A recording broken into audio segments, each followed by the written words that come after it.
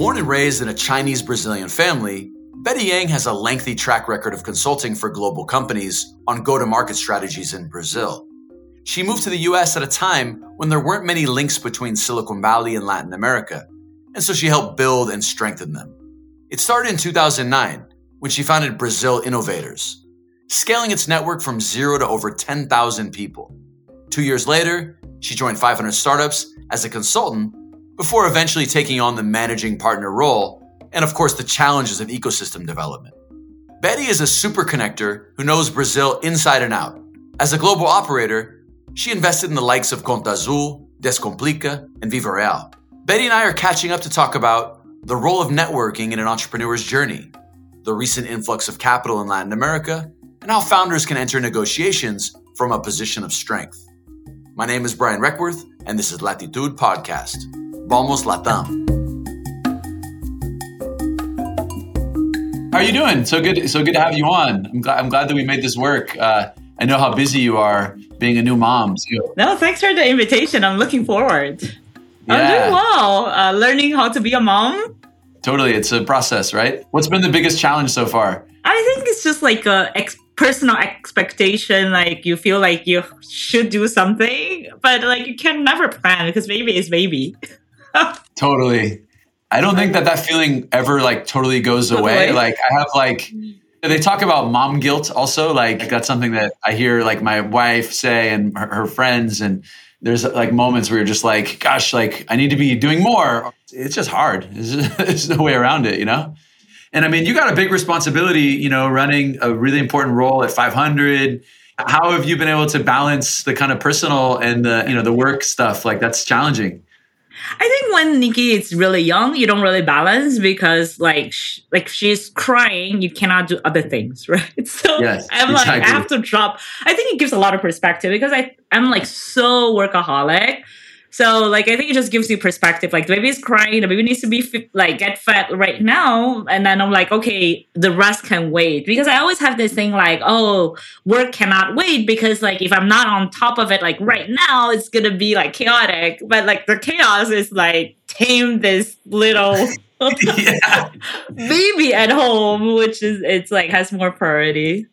Yeah, no, it's cool. It's funny how like things totally turn upside down in your world and it refocuses you in some ways. And it's all a balance and it's all a learning experience, right? Definitely. I'm glad to have you on. You know, I think that we've known each other now for like over a decade, which is crazy, right? Like, yes. And we've like shared cabs in Madrid and we've you've hosted networking sessions in Sao Paulo and you were an early investor in Viva. So it's cool that, you know, full circle that we've seen a couple cycles and it's cool to have you on the podcast. So welcome to the Latitude Podcast. Ren, thanks for the invitation. Really excited to be here and doing a lot of reflection for this past 10, 12 years that you and I have been like very active in the market with like different roles, but sometimes working much closer together, but really excited for like what you're also building for Latitude. So very excited to be here today. Thank you. Well, listen, you've mentioned before that the power of networking has played a huge, you know, part of how you entered into the entrepreneurial space. Can you tell us that story? Just share with us more about how you view that. Yeah, I think network, it's the way that I translate it. It's almost like luck. Like you talk to any founder, very often they'll say like, oh, the luck came into like, in my context, that's why I became like so successful, right? Of course, the founders need to be ready. They have to have the right mindset on all of it. But luck often is that very important component for them to, well, whether scale up or find an investor or find a customer.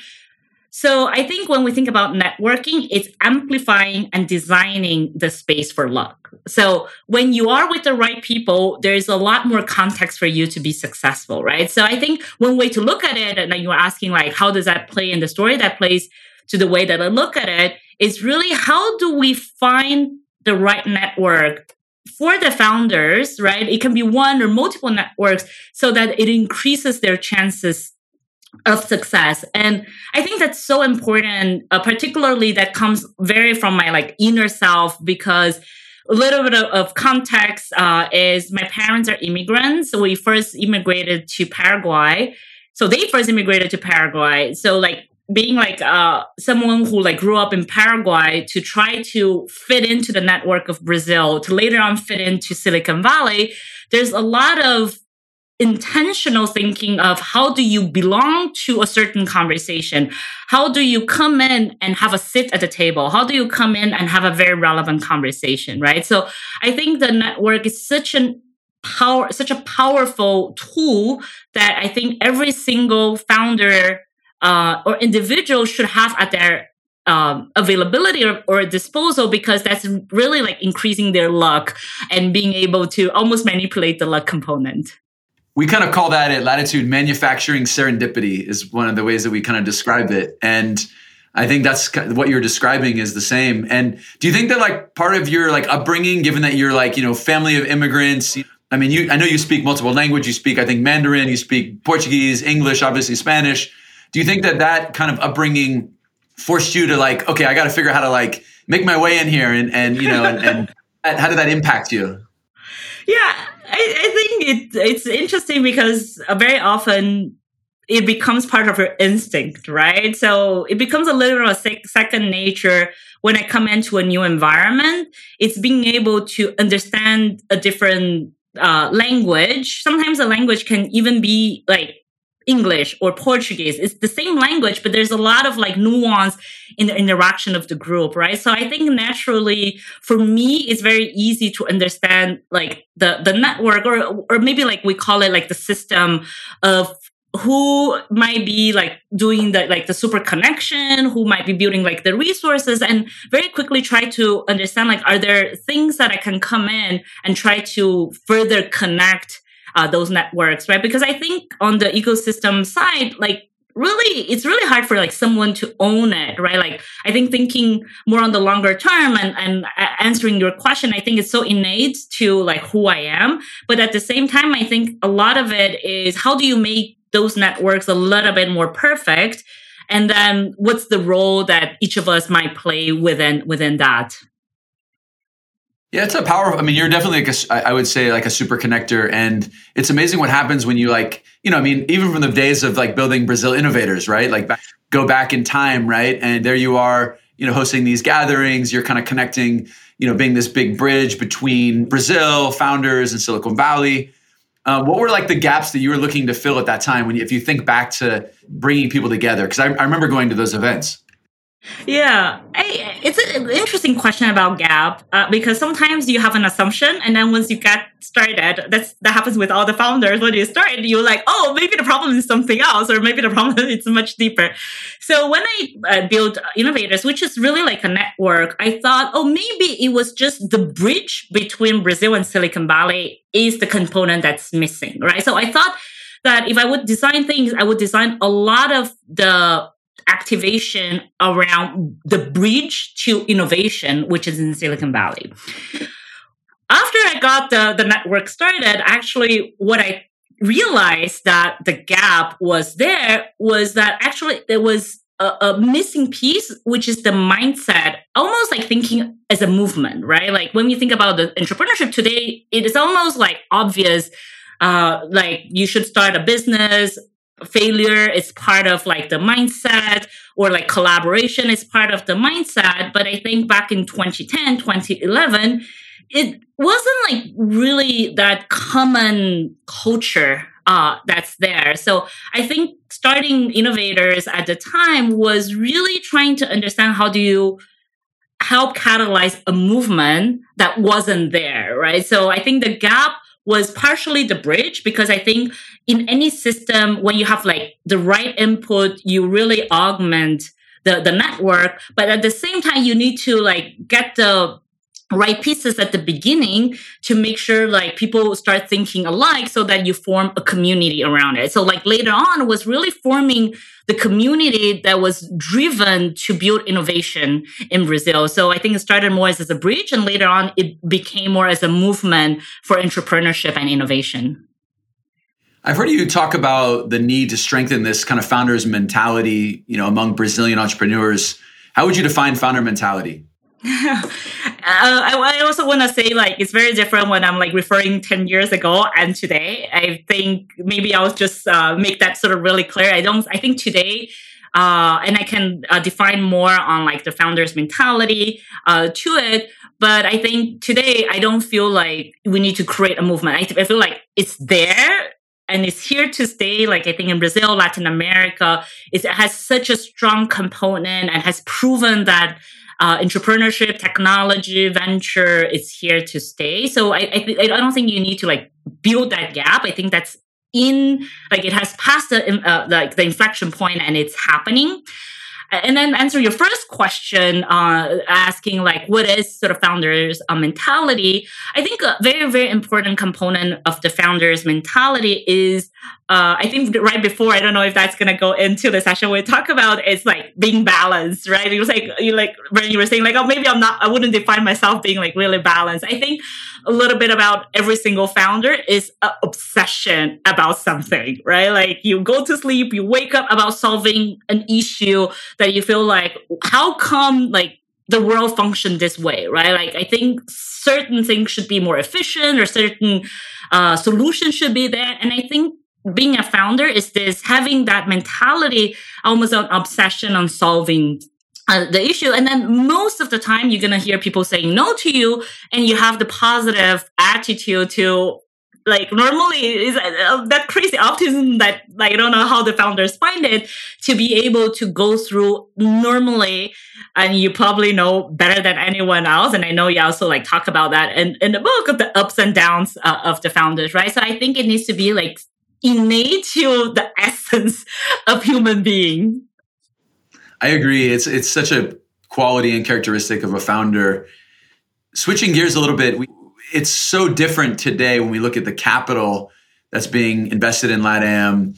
At the time when we met, you were so early in the ecosystem and there wasn't a lot of global capital coming in. But now there's a bunch of capital being poured into LATAM, international investors. And we also have plenty of high caliber founders now, which is something that I look at the vintage of founders that are coming now and I'm like, these people are so much more sophisticated than I was when I started. They're looking at cohort analysis before day one, and they're just much more, I'd say, talented in a lot of ways. How do you think the role of local investors and international investors kind of commingles? And what do you think the landscape will look like when you think of the local and international investors?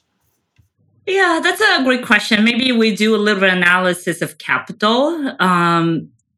Just in general, in terms of asset allocation, from the trillions of dollars coming, without talking about like international or like the native sort of capital, I think when you look at the trend where the world is heading to, the asset class that we sit in, right, like the venture asset class is going to get a lot of interest and coming large amount of sum of capital coming into early stage innovation, technology in general, right? So I think maybe answering your question, which I think is important, is whether we think directionally there's going to be more capital or less capital, regardless whether it's international or the money sort of originally from LATAM, right? So I think just in general, there's going to be a lot more money coming in this space that we're operating in Latin America in terms of asset class. So with that, I think then there's a lot more potential competition. So like if the local investors don't want to invest, there's going to be enough capital for founders to raise with outside capital. I think from a founder perspective, very often when you bring capital in, also it's important for you to think like, is there like a strategic component? So maybe some local capital would have some value add to it. I think there's pros and cons, of course, with it. But I think sometimes there is value of having also sort of local investors. So I think just in short, money like will become a commodity and is becoming more and more of a commodity for like the best founders. I'm sure, Brian, if you go out and when you go out and raise money, there's like, you have the option to decide who you want to get money from, right? So I think a lot of it is also whoever is holding that capital have the understanding of like fast cash can be value add, right? They don't have to do anything as long as they are the first one to sort of sign the check. So I think for a lot of the local investors, maybe that hasn't been that sophisticated in institutionalizing the capital into venture is to understand really what's the risk that they're coming into, and then almost like set up a little bit of the right mindset, right? I think the founders definitely are sophisticated. I don't think we from institutional investor that we have in Brazil and LATAM, I feel like it has become more sophisticated. So like the VC funds are more sophisticated because they raise fund 1, 2, 3, 4, 5. Like fund 1, they will do things that you're like, oh my God, what is that? Like compared to Silicon Valley, what they've been doing. But now the institutionalized VC money in Brazil has also, I feel like it's much better, right?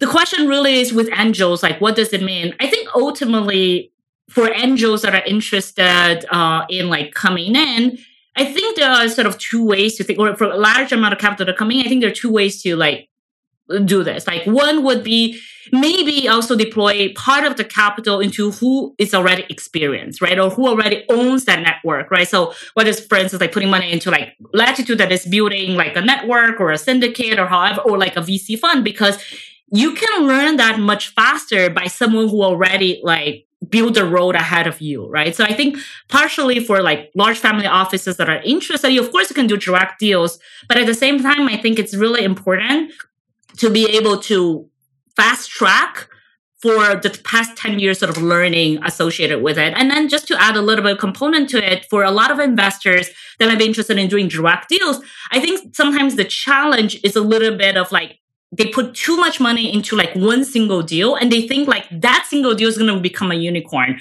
But in early stage, just to set the foundation to it is like, even if you are doing that professionally, and like in my case, we've been doing investment for over 10 years and have really good like vintage fund 1, 2, 3, 4, really consistent, like the risk and majority of the company is still going to fail. Like over 90% of our portfolio, it's not going to be successful with it, right? So I think a very, very, very important component with the local investors is when you come in, it's also understanding the consequences and having the right mindset in coming into venture with it. Partially, it's maybe building your own portfolio, but I definitely recommend like it should be at least like 30 companies, or like come into a fund or instrument that has a large enough portfolio with it. But I think it will be because there's going to be so much money to it, there's going to be a very natural balance. If the local investor doesn't get sophisticated fast enough, then naturally the outside capital is going to come in. Yeah, I've seen I would say overall it's been very positive, all of the global investors, because it's elevated the game of the local investors, right? Like exactly. if you're coming in and before, like I was catching up with, a few people this week about historically what it was like. There wasn't a need to like rush to get a term sheet out, and because it's kind of like there's a couple investors, we're kind of taking our time. I can wait. Why would I rush? Exactly. Now, I think, which I think is like, I get to build a company again right now. Building Latitude, and as I'm like kind of looking at the scene or in angel investing, and I'm like almost envious of the other founders that I'm meeting, and I'm like, you have no idea how hard it was to raise a Series A round or a seed round because there just was, the pool of investors was limited. I was fortunate to bring great investors on, and in kind of the seed and the Series A and beyond, but not everyone had the luxury of having sophisticated investors from day one. So let's talk about, just as we think about the VC landscape, we're still seeing that, women are very underrepresented in the VC world. And, you're not like a brand new investor, maybe a decade ago when you're kind of starting out. I mean, you're like, I remember like every time I see you, which is different because this is the reality is different. But like every time I see you, it's like, you're like, oh, I'm in like Malaysia, or like I'm headed on to like, like Southeast Asia on a trip. Obviously now you've got your baby and it's COVID. So like, maybe that's good for your life because you're able to like manage stuff globally, because you do have investments in a lot of different places. But would love to get your perspective on, how things have evolved, and how do you think that we can expand the topic of diversity to, include investors? Because we talk about diversity in founders, but really one thing that we always talk about is you got to put money in the hands of people that can write checks, because that will then allow people to invest in people that care about diversity and prioritize that. So what's your general thought on how we can expand that topic on the investor side? Yeah, I think the first step really is put your money where your mouth is. Is that the expression? Is that okay? So now they give expression, you're like, what? Is that the one? That's it. That's the one. That's the one. Don't worry. It wasn't. Yeah. It wasn't like one of those things where I translate it into Portuguese like something that I say in English and it comes out. No, that's the expression in English. You got it. Good.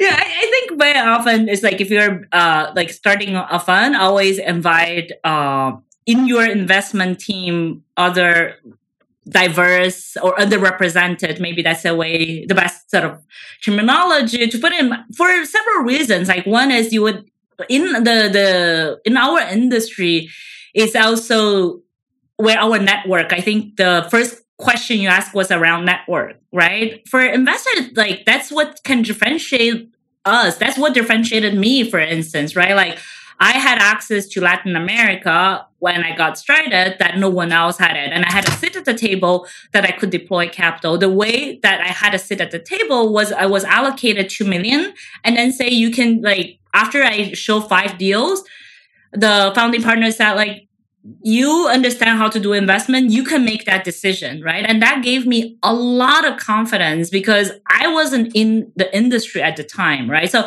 I think a lot of it is, it wasn't a lot of money either. I think that $2 million got us like really far. Luckily, I think the portfolio that I built for the 500 Global was a good portfolio that like built to who I am, where I am today. But at that time, I wasn't given the space, the power to do what I was doing, I would not be where I am today, right? So I think sometimes like a small allocation of the capital and trust goes such a long way. And I think the industry, and we saw that sort of firsthand with 500, with the context of women, and women have like voice and right. I think that's such an important movement that we're heading into. And I see more funds like bringing like co-founders that are co-founding investment team members or elevating them to investment decision directly without second guessing,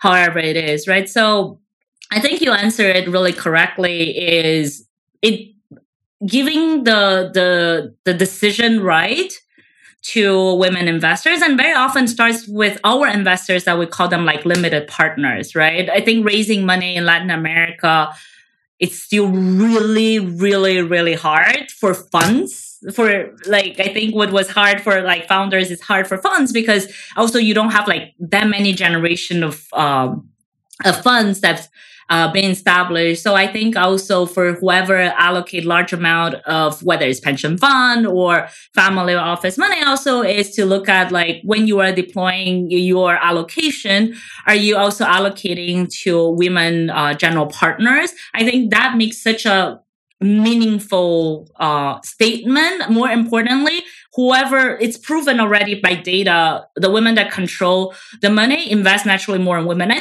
I don't think it's like proactively doing that. It's just like naturally that's where our network is at. And if I'm like going to raise, I always try to find people who I feel like maybe I can relate a lot more to, for however context that like how you feel empathy and you feel the relation is, right?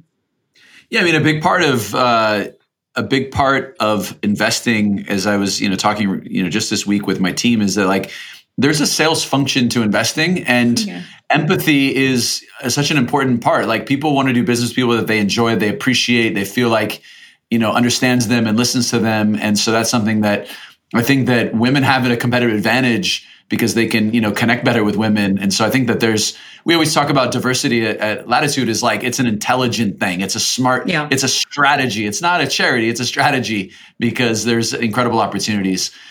So you've invested in companies, Edas Complica, Conta Azul, even, you put a check into Viva back in the day. So you don't have to talk about me, but what's the one quality of founders that you've backed, that you'd say, that they have in common? Like even it was such a great pleasure. I want to at least start there that we were allowed to come in to your round. So I think answering your question on the quality of the founder. I did mention a little bit on like the obsession, but maybe just to describe more of what it is and how it looks like. For instance, with Descomplica, for those who don't know, like what Descomplica does, they do online education. It started as like a test prep, everything online as sort of a class.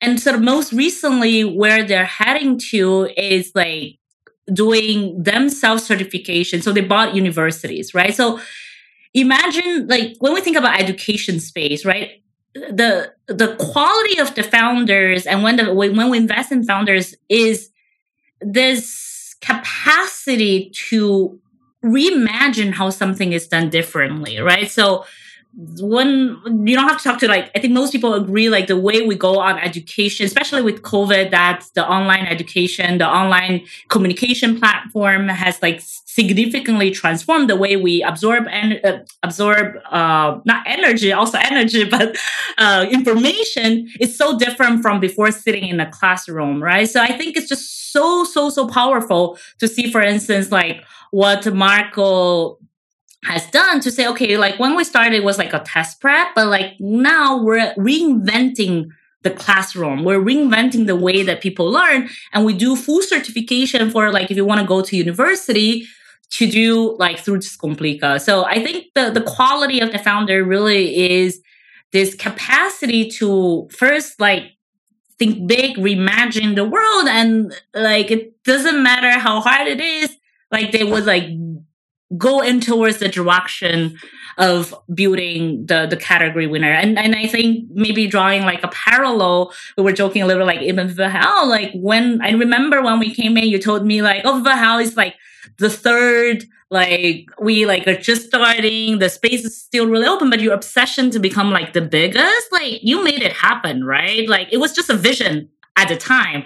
Like, yeah, sure, it's just a vision. But no, it was such a powerful vision and the drive for execution that you were able, like if I'm looking for an apartment, like who doesn't know about like Viva Real, right? Like you define the category of how we buy a property, for instance. Thank you. Yeah, it's a hard journey, but I'm glad that we got to go on it together. Now, one thing I want to think about, because we talk about Brazil quite a bit, but I think it's interesting and unique opportunity to have you on here because you have a pretty global perspective, right? Because you're leading 500 LATAM, there's 500 global, and you now have a very impressive global portfolio. Talk a little bit more about how you see the global landscape, maybe in the context of where LATAM is, and just like how have you been able to build a global portfolio? A lot of investors, like the idea of investing outside of Silicon Valley was like a crazy idea. Now it's all of a sudden becoming less crazy and more common. COVID accelerated that also. Silicon Valley isn't looking at its navel anymore the whole time. They're like realizing that there's a whole world out there. Talk about how you built a global platform and what are the key elements to being successful expanding outside across borders? Yeah. So when I joined 500, I did many of our first deals like ever in Brazil, our first ever deal in South Africa, our first ever deal in Spain, our first ever deal in Russia. Like literally those were maybe like the first 20 deals I had to figure it out. I think at the beginning, it was of course like coming a little bit from literally like on a plane. And I go on we used to have something called like Geeks on a Plane where we land and then we try to understand like what's happening and pick some deals and do those like early stage investment. I think at the time, 2010, there weren't investors that were interested in any deals that were outside of China and India. Like it was just like China, India, and like the rest of the world, like no one like wanted to even look at it, right? So I think at that time that was like the best way that we could work around it. I think on the evolution on like building that, I think very often like how do you build it? Very often you just like start picking companies to get things started. Today, we are in a very different stage. So we built more of thinking like, how do we build this global platform? And I can talk a little bit about like what we mean by platform itself, but also the hyper local component is super important because unless because also answering your previous question, it's so competitive now, right? Like you would have the local investors, you would have all the other investors that are interested in. So unless you are so deep in the network to be with the founders, that's like a little bit of like the differentiation component. So the way that we're trying to like build the stack is having a hyper local sort of team member component added to the global platform. So maybe just break those two pieces in like with more like story or more specificity. On the global platform, I think there are a few components. One, it's market access, right? In the ideal world, like because I've been building what we call internal like ecosystem team, the way that we look at it is like, what do founders need in the early stage? They very often need like customers. So if a founder starts in Brazil, I want them to have instant access to a potential customer in Indonesia, for instance, if that solution is available. So I think one component that we're really trying to lay foundation on is market access so that any founder can be mobile from one place to the other. I think the second very important layer that's there is like the tools and education, right? Like today you mentioned like in LATAM, the companies are a lot more sophisticated.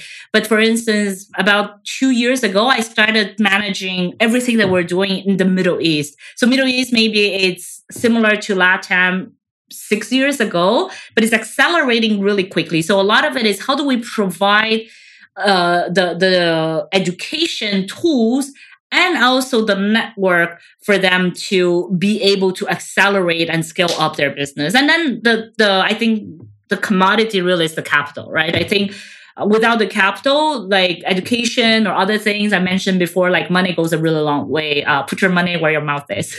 So I think those three components, like the starting with market access, network plus tools plus capital, build out what we look at what the global platform is, but it's really, really, really important to have the local team. So that's why we also have the 500 LATAM team that is like on the ground working on the deals directly, but it comes from the global with a hyper local component. One challenging thing I can imagine, I'm just kind of thinking here is, if you've got like a local fund and a global fund, how do you balance kind of like, because they're funds that are managed by different people. And so you've got like, someone building a local fund, and it's hard to have like shared economics across multiple funds because it's a complicated thing. So how do you balance I'm just thinking out loud, like, that seems really very challenging. I mean, how many different funds do you have? You have multiple funds, right? And are they all regionally focused, or how is it set up at 500? Yeah, no, that's an excellent question. I think it depends which evolution you ask. I think internally, a little bit of the answer to it is that we see way more deals than the capital that we have. I think the moment there's way more capital, then we're going to fight for the deals. Or maybe it has a shift at the transition. So today, we see a crazy amount of deal flow coming into 500. We don't feel like, maybe there's too much money. We don't know from which fund we allocate with. And it really changes because in Southeast Asia and LATAM, like Spanish LATAM, it's actually our fund 3 already. So we really trust the fund managers. Like they don't really need to ask us. Like they know much better on like what they're doing. But let's say if we are in Africa, like we don't have, not that they're not good investors, just like there's no one that we work for such a long period of time that like it's easy for us to give them like full space to run, right? So like in markets that we haven't operated that long, we come in and we try to invest more from a global fund perspective. Like when I'm thinking about like building a fund for Africa, for instance, I'm trying to design in a way that it would cover sort of pan-regionally, or should I cover more like regionally and then later on build layers? So I think the funds have its evolution. So answering your question is it's a little bit of a moving piece, but it comes down to really the partnership, right? I think when you have the right partnership, you can find the what we think the fair component is. And of course, 500 built like several funds. Some of the fund managers stay with us until today since they started, and some of them feel like they wanted to go on their own and build their own fund because they didn't find the economics sort of working with everyone. So I think it's like answer your questions is we don't have a one size fits all. I wish I had like, this should be the answer. But I think ultimately it's working with the people you wanted to spend at least 10 years of your, which is much longer than most of the marriages I heard. Yeah, it's true. That's true. Double clicking on a couple things, because you guys have been innovators, right? Like you've when 500 started, like different model, like, global expansion very early, it was kind of a crazy idea. It's kind of like if you think about the vintage of founders, it was rare to like expand outside of Brazil. And now you have, companies like Gympass or Rappi that are like, regional, or like Kavak that's like in the Middle East and Turkey, not like in the Middle East. Like that's insane. Like that's totally different. And so, I think but capital is allowed for that, one. And then, there's other accelerants. I think, expanding in kind of the COVID area where there's remote and, these other things, like I probably facilitated that. What do you think the next wave of disruption will be? Because, you guys have been disruptors. Now you're kind of like, I wouldn't call you incumbents, even though that's a compliment. Even though that's a compliment, right? But you've built a pretty big platform now. What is the thing that to quote kind of Andy Grove, only the paranoid survive. What is the thing that makes you paranoid about, gosh, we have to like really rethink what we're doing here? And like, how do we stay ahead of like making sure that we don't get caught up in like getting comfortable? What's so funny? Like we had the partners meeting less than a month ago. It was like 3 weeks ago in Dubai. And we literally were discussing, are we an incumbent or we're not an incumbent? We listed all the names of like the new up and coming. And of course, Latitude came in like, oh, what if Latitude like disrupt us completely, right? So I think you are asking the question that is really, really, really top of mind for us. I think a little bit of like the drive for us is just thinking, like one thing that we've been discussing a lot internally, how we get like much better, for instance, is what's our specific view and investment thesis around like the Web3.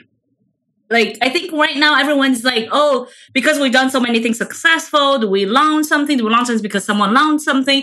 I think it's understanding really like where the market is heading. And then internally is thinking, how do we allow initiatives to thrive without thinking too much of an infrastructure that don't let sort of new ideas, new people to come in, right? So we really are going through like a rethinking, a restructuring to allow individuals to come in and thrive without like being too corporate-y. I think a lot of it's in the mindset and the continuous people that we bring in. So I think partially it's also thinking like, who is the next generation? Like I'm old at 500, right? I wanted to bring in people who can like think differently and then maybe give my way to them as well. So we started to really think about like the next 10 years, and it comes down to people that we bring in, especially in the industry that we're in. Of course, partially, one of our key partner actually is our Santiago, who is our partner from our LATAM fund. He's a developer from Build. So we're also thinking a lot like it has to have a very strong like technology component to everything we're building. Like we have to move beyond our limitation of human beings. Yeah, I mean, like any industry, like I've been recently thinking more about kind of the VC landscape. And just so I'm clear, like my ambition is not to build the 500. The evolution of what we're building started as a community, and then we listed in the community. Now we're going to be building a lot of software products for founders, and we'll probably deploy some capital too. But I highly doubt that. How much money does 500 have under management now? Like a couple billion or something, or a billion plus, or what is it? 1.8 billion. 1.8 billion. So like 180 times larger than us, to state the numbers publicly here. I think we have but the new generation builds what we built in 10 years in 2 years. It's incredible how quickly things are changing and escalating. Like, I feel like the fact that I'm like so focused in something, which I think is important, like building the platform that we build, a lot of things that we missed this past 2 years, right? So I feel we have to always look ahead, and then every 2 years, like it can happen so quickly. Yeah, no, things do, like the speed of change is so accelerated. And Well, I think that the ultimately, kind of the rising tide lifts all boats. And I think for if anything, like if there's a winner, it's the founders, because, investors are more professionalized, what you've been able to do. And I think in LATAM, 500 has done a great job. I talk to Didier sometimes, and I had Cesar, one of the old school, 500. He was on the podcast, and Santiago also is doing a great job. So it's fun and we've actually co-invested in a few things together. So I think that's, that's kind of the mentality we have, is the rising tide lifts all boats. And so I think we can learn from each other. And at the end of the day, the founders are the ones that win. So wrapping up here, I would love to get your kind of your take on, what's next for you, at that meeting. You don't have to share all the details because it's but like, yeah. What was the conclusion on if you're an incumbent or are you the innovator? Because I still think that 500 has been innovating, for quite some time. And, I think that everyone's always looking to reinvent themselves.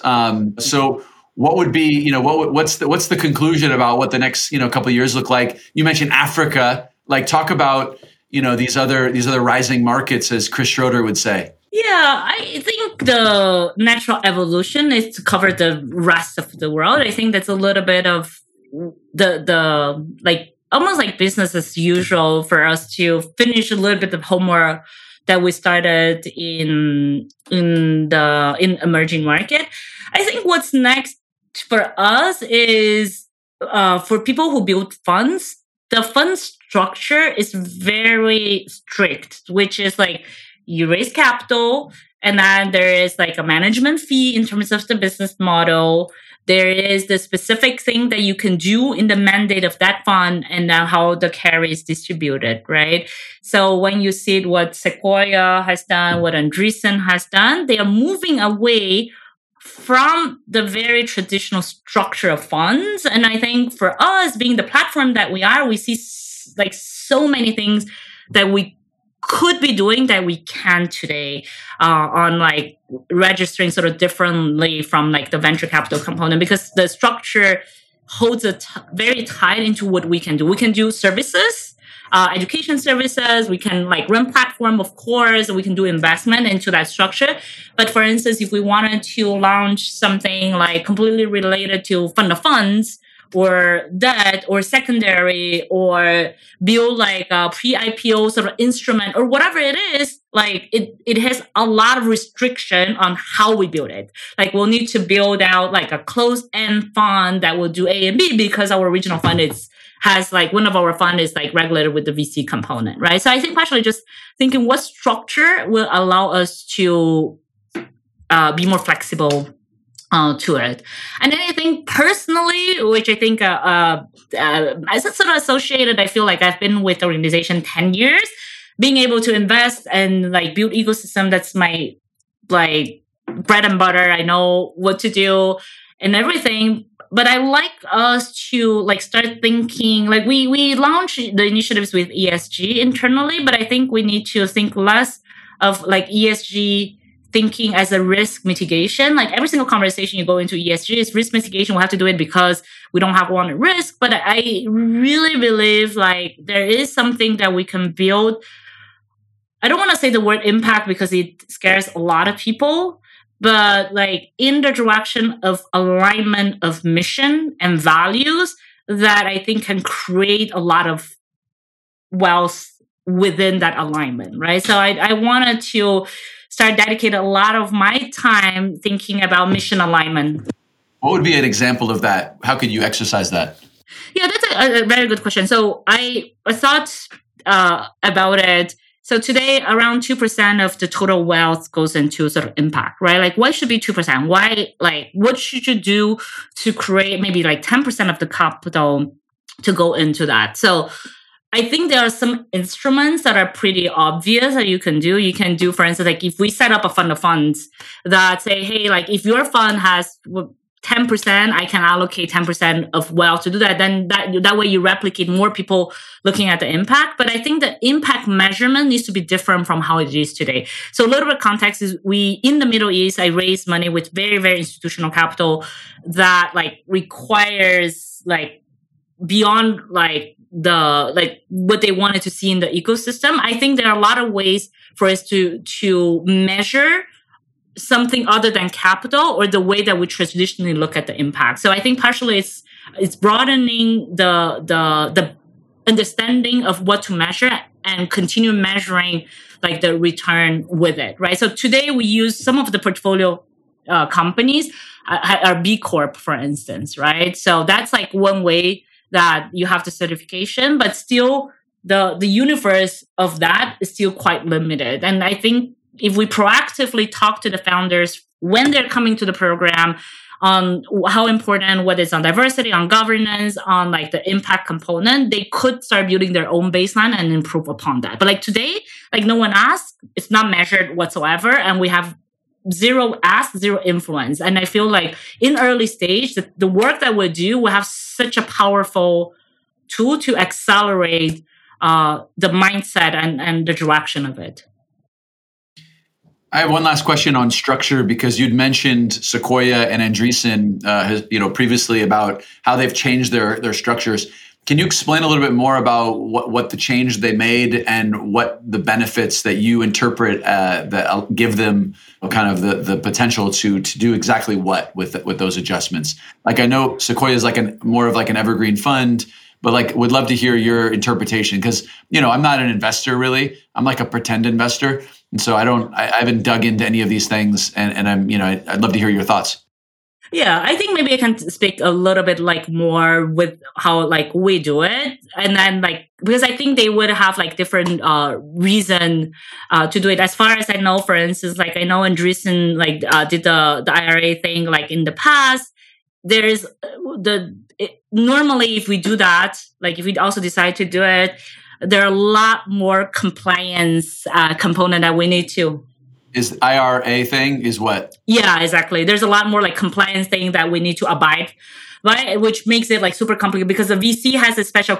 For the benefit of the audience and for me, what is the IRA? Sorry. Yeah. So normally like all the VC funds are regulated by the SEC, right? And especially the US funds. So I think it depends, like if you're not like in Brazil, you will be regulated by the CVM, for instance. So there are things that you can do and you can't. So the VC funds have like really good exemptions that we could like invest in the companies as long as 80% of our deals are within like the VC component. The 20% will have a little bit of flexibility. But let's say we wanted to use that 20% flexibility, and the 20% flexibility that we do, we used to do a lot of like investment in other funds, for instance, right? But today, if I wanted to invest over 20% of that special sort of allocation of money, I really can. So if I want to buy secondary, if I want to do fund of funds, if I want to do like something completely different from my investment thesis, I really cannot do that. It's not only because my investors allow or don't allow to do it. It's because we are regulated within a very constrained component of the VC. So when we ask for like the special permit, that will allow us to hold tokens, for instance, that will allow us to do in much bigger sort of aggressive way but there's a lot of compliance component that we'll need to sort of work through. Thanks for explaining that. Yeah, it's something I haven't really thought of, like, as we have like a little rolling fund on AngelList. So like I haven't even got into the technicality of like the structure but I imagine you must have a pretty large team around compliance, and because you guys have so many different funds and they're geographically spread out, and so you probably know more about that than you wish you knew. Exactly. I think that's a great way to put it. I think we unfortunately had to but I think it's part of the business, right? It's part of the complexity. I think it is a pretty complex business when you think globally, but at the same time, it provides the opportunity for us to build on what we've built today. That's awesome. Well, listen, really a pleasure to connect with you, and grateful for your support over the years, and excited to potentially do more stuff together. And of course, happy to be a resource in anything you need. And congrats again on the baby. Little Nikki is a lucky little one. So, parabéns. Obrigada. Thank you. Thanks so much. Thank you for listening to Latitude Podcast with Betty Yang, managing partner of 500 Startups. Be sure to check out latitude.com To find out how to apply to our fellowship program and subscribe wherever you listen to your podcasts for more talks with great founders and investors like her. I'm your host, Brian Reckworth. Vamos Latam. See you next week.